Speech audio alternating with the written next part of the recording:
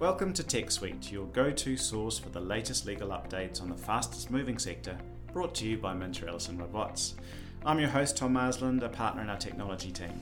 Today I'm joined by Luke Hahn, a solicitor in my team, to talk about a hugely important component of technology that's overlooked at an organisation's peril. We're talking today about data and cybersecurity. Organisations continue to get more and more sophisticated about their protection of data, but unfortunately so do the bad actors. There are a huge number of standards worldwide that organisations can look to follow to ensure they're keeping up with best practice, but I think delving into all of these would be far too long for a single podcast. So today Luke and I are going to focus on New Zealand standards that set out a sort of framework for compliance, which will give entities the best chance of protection. Before we begin, as always with our podcasts, please note that nothing we are discussing today is legal advice, and the information in this podcast is correct as of today's date of 3rd November 2023. So Luke, thanks so much for joining me today. Thanks, Tom. Just to introduce myself briefly, my background's in both law and computer science, so cybersecurity I see as a natural intersection between the two, and has been and will continue to be a particular interest of mine. Our team, including myself, have been assisting one of our clients, the health sector, on some of these aspects of cybersecurity. Of course, from a legal and contract perspective, has been really front of mind recently. Cyber and data security is such a fast-moving area, and there's always something interesting going on. For example, way more people care about how the data is used and processed now as compared to 20 years ago. I'm not sure I call myself an expert on this subject yet, Tom. I think you're doing pretty well. Great to be talking to you about things that are happening on this front in New Zealand. Hopefully the listeners will get a better idea of what security standards are in New Zealand and how to stay up to the minute. It is super important to get security right. The harm and risk that's involved in not getting it right could be catastrophic for organizations from a reputation perspective and even for individuals. Okay, great. So let's get started with the basics. There is a difference when we talk about data security as opposed to cybersecurity, right? Can you talk us through this? Yeah, that's right. So first to data security. It's also known as information security or InfoSec, and it is primarily concerned and relates to the safeguarding of data itself. So protect data or information from accidental or purposeful unauthorized use, or focusing on how to protect an organization's data from unauthorized access, data corruption, data loss, accidental or not, regardless of whether these threats come internally or externally from outside the organization.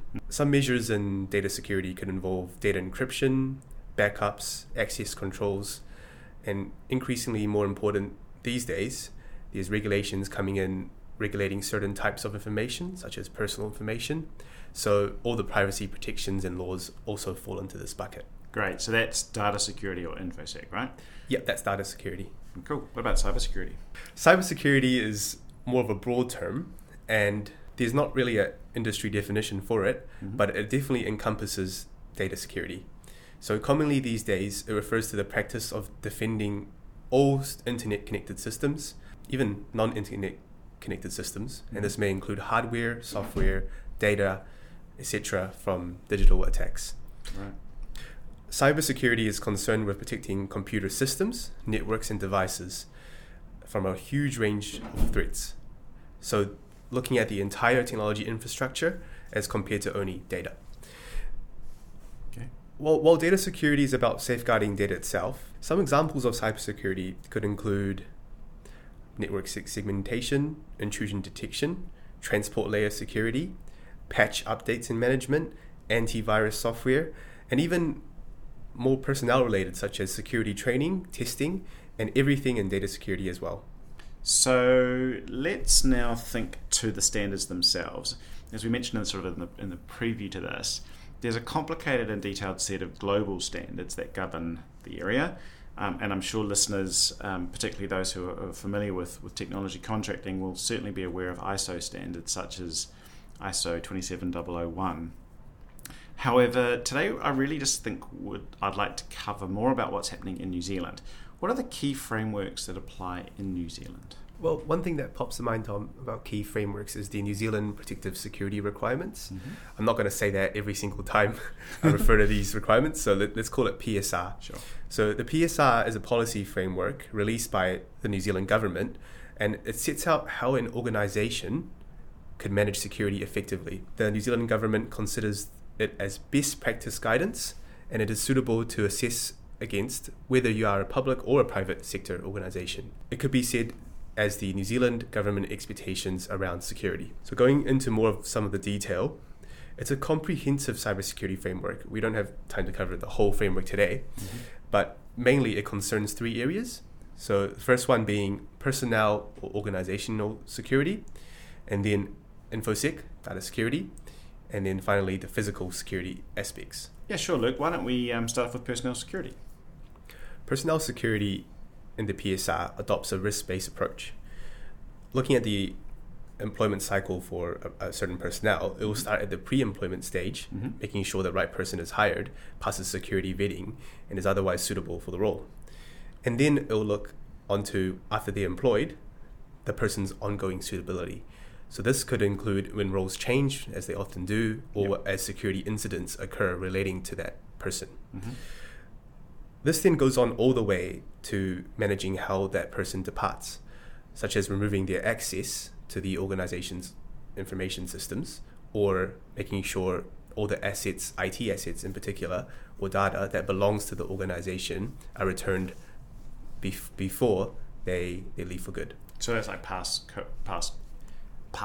and laptops and all that sort of stuff, yeah? Yeah, like passes, laptops, making sure they can't log into their email after they finish their role by the cloud or even from their phones. Yeah, cool. So for certain levels of clearance, the framework recommends receiving vetting recommendations from the NZSIS, the New Zealand Security Intelligence Service. There's various guides on security clearance as well as personnel security matters on the PSR website. So that was personnel security. How about information security? Information security, I think we'll get into this a little bit later as well. Sure. But just as a brief overview, it sets out what the agency's information security measures should be based on. So there's express requirements to comply with privacy obligations, a manual we'll talk about later, and the security classification system. It's primarily concerned with protecting information from unauthorized use and accidental modification, loss or release. Great. And the third one is physical security. Physical security really is what it is. It's protecting the agency's physical IT assets. So good physical security will include meeting the right health and safety standards, having the right physical security risk management in place, or else the measures could focus on the site or the building itself, and include requirements relating to access controls, video surveillance like CCTV, detection systems, perimeter controls, and site plans, including as well a reference to the Health and Safety at Work Act 2015, because we're lawyers. Of course, that's great. So, look, where has all this come from, and what agencies of government were involved in development of this? Yeah, bringing it back to 2014, Cabinet approved the PSR on 8th of December in that year. All public service departments have been directed to implement the PSR, and the lead security agencies that were involved in its development include the Department of Prime Minister and Cabinet, the New Zealand Security Intelligence Service, and the GCSB, or the Government Communications Security Bureau. The PSR is closely coordinated from a privacy perspective as well by the Government Chief Privacy Officer. So many people from the government, many organizations and people from the government are involved. Great. Government agencies are asked to follow the PSR, and other private organizations should consider it best practice. Absolutely. That's great. So it looks like a good comprehensive model for government agencies and private sector with wide sector buy-in. And that's all covering cybersecurity. What about data or InfoSec? Is there anything specific for that subset of cybersecurity? Yeah, I briefly touched on this before. Information security is one part of the PSR. So to go in a little bit deeper into this area, maybe we could talk about the New Zealand Information Security Manual. Sure, let's do it. Another long acronym, the NZISM. So the NZISM is a component of the broader New Zealand PSR, and it specifically focuses on information security and is maintained by the GCSB. I'm sure you won't be able to remember all the acronyms, but you can look on the website to see them. Look at our show notes for look at our show notes. Our acronyms. Well, email me. It's designed for government agencies to follow, and there are over 1,000 requirements, which we'll go through one by one today. Just joking. And this podcast is now 3 hours long.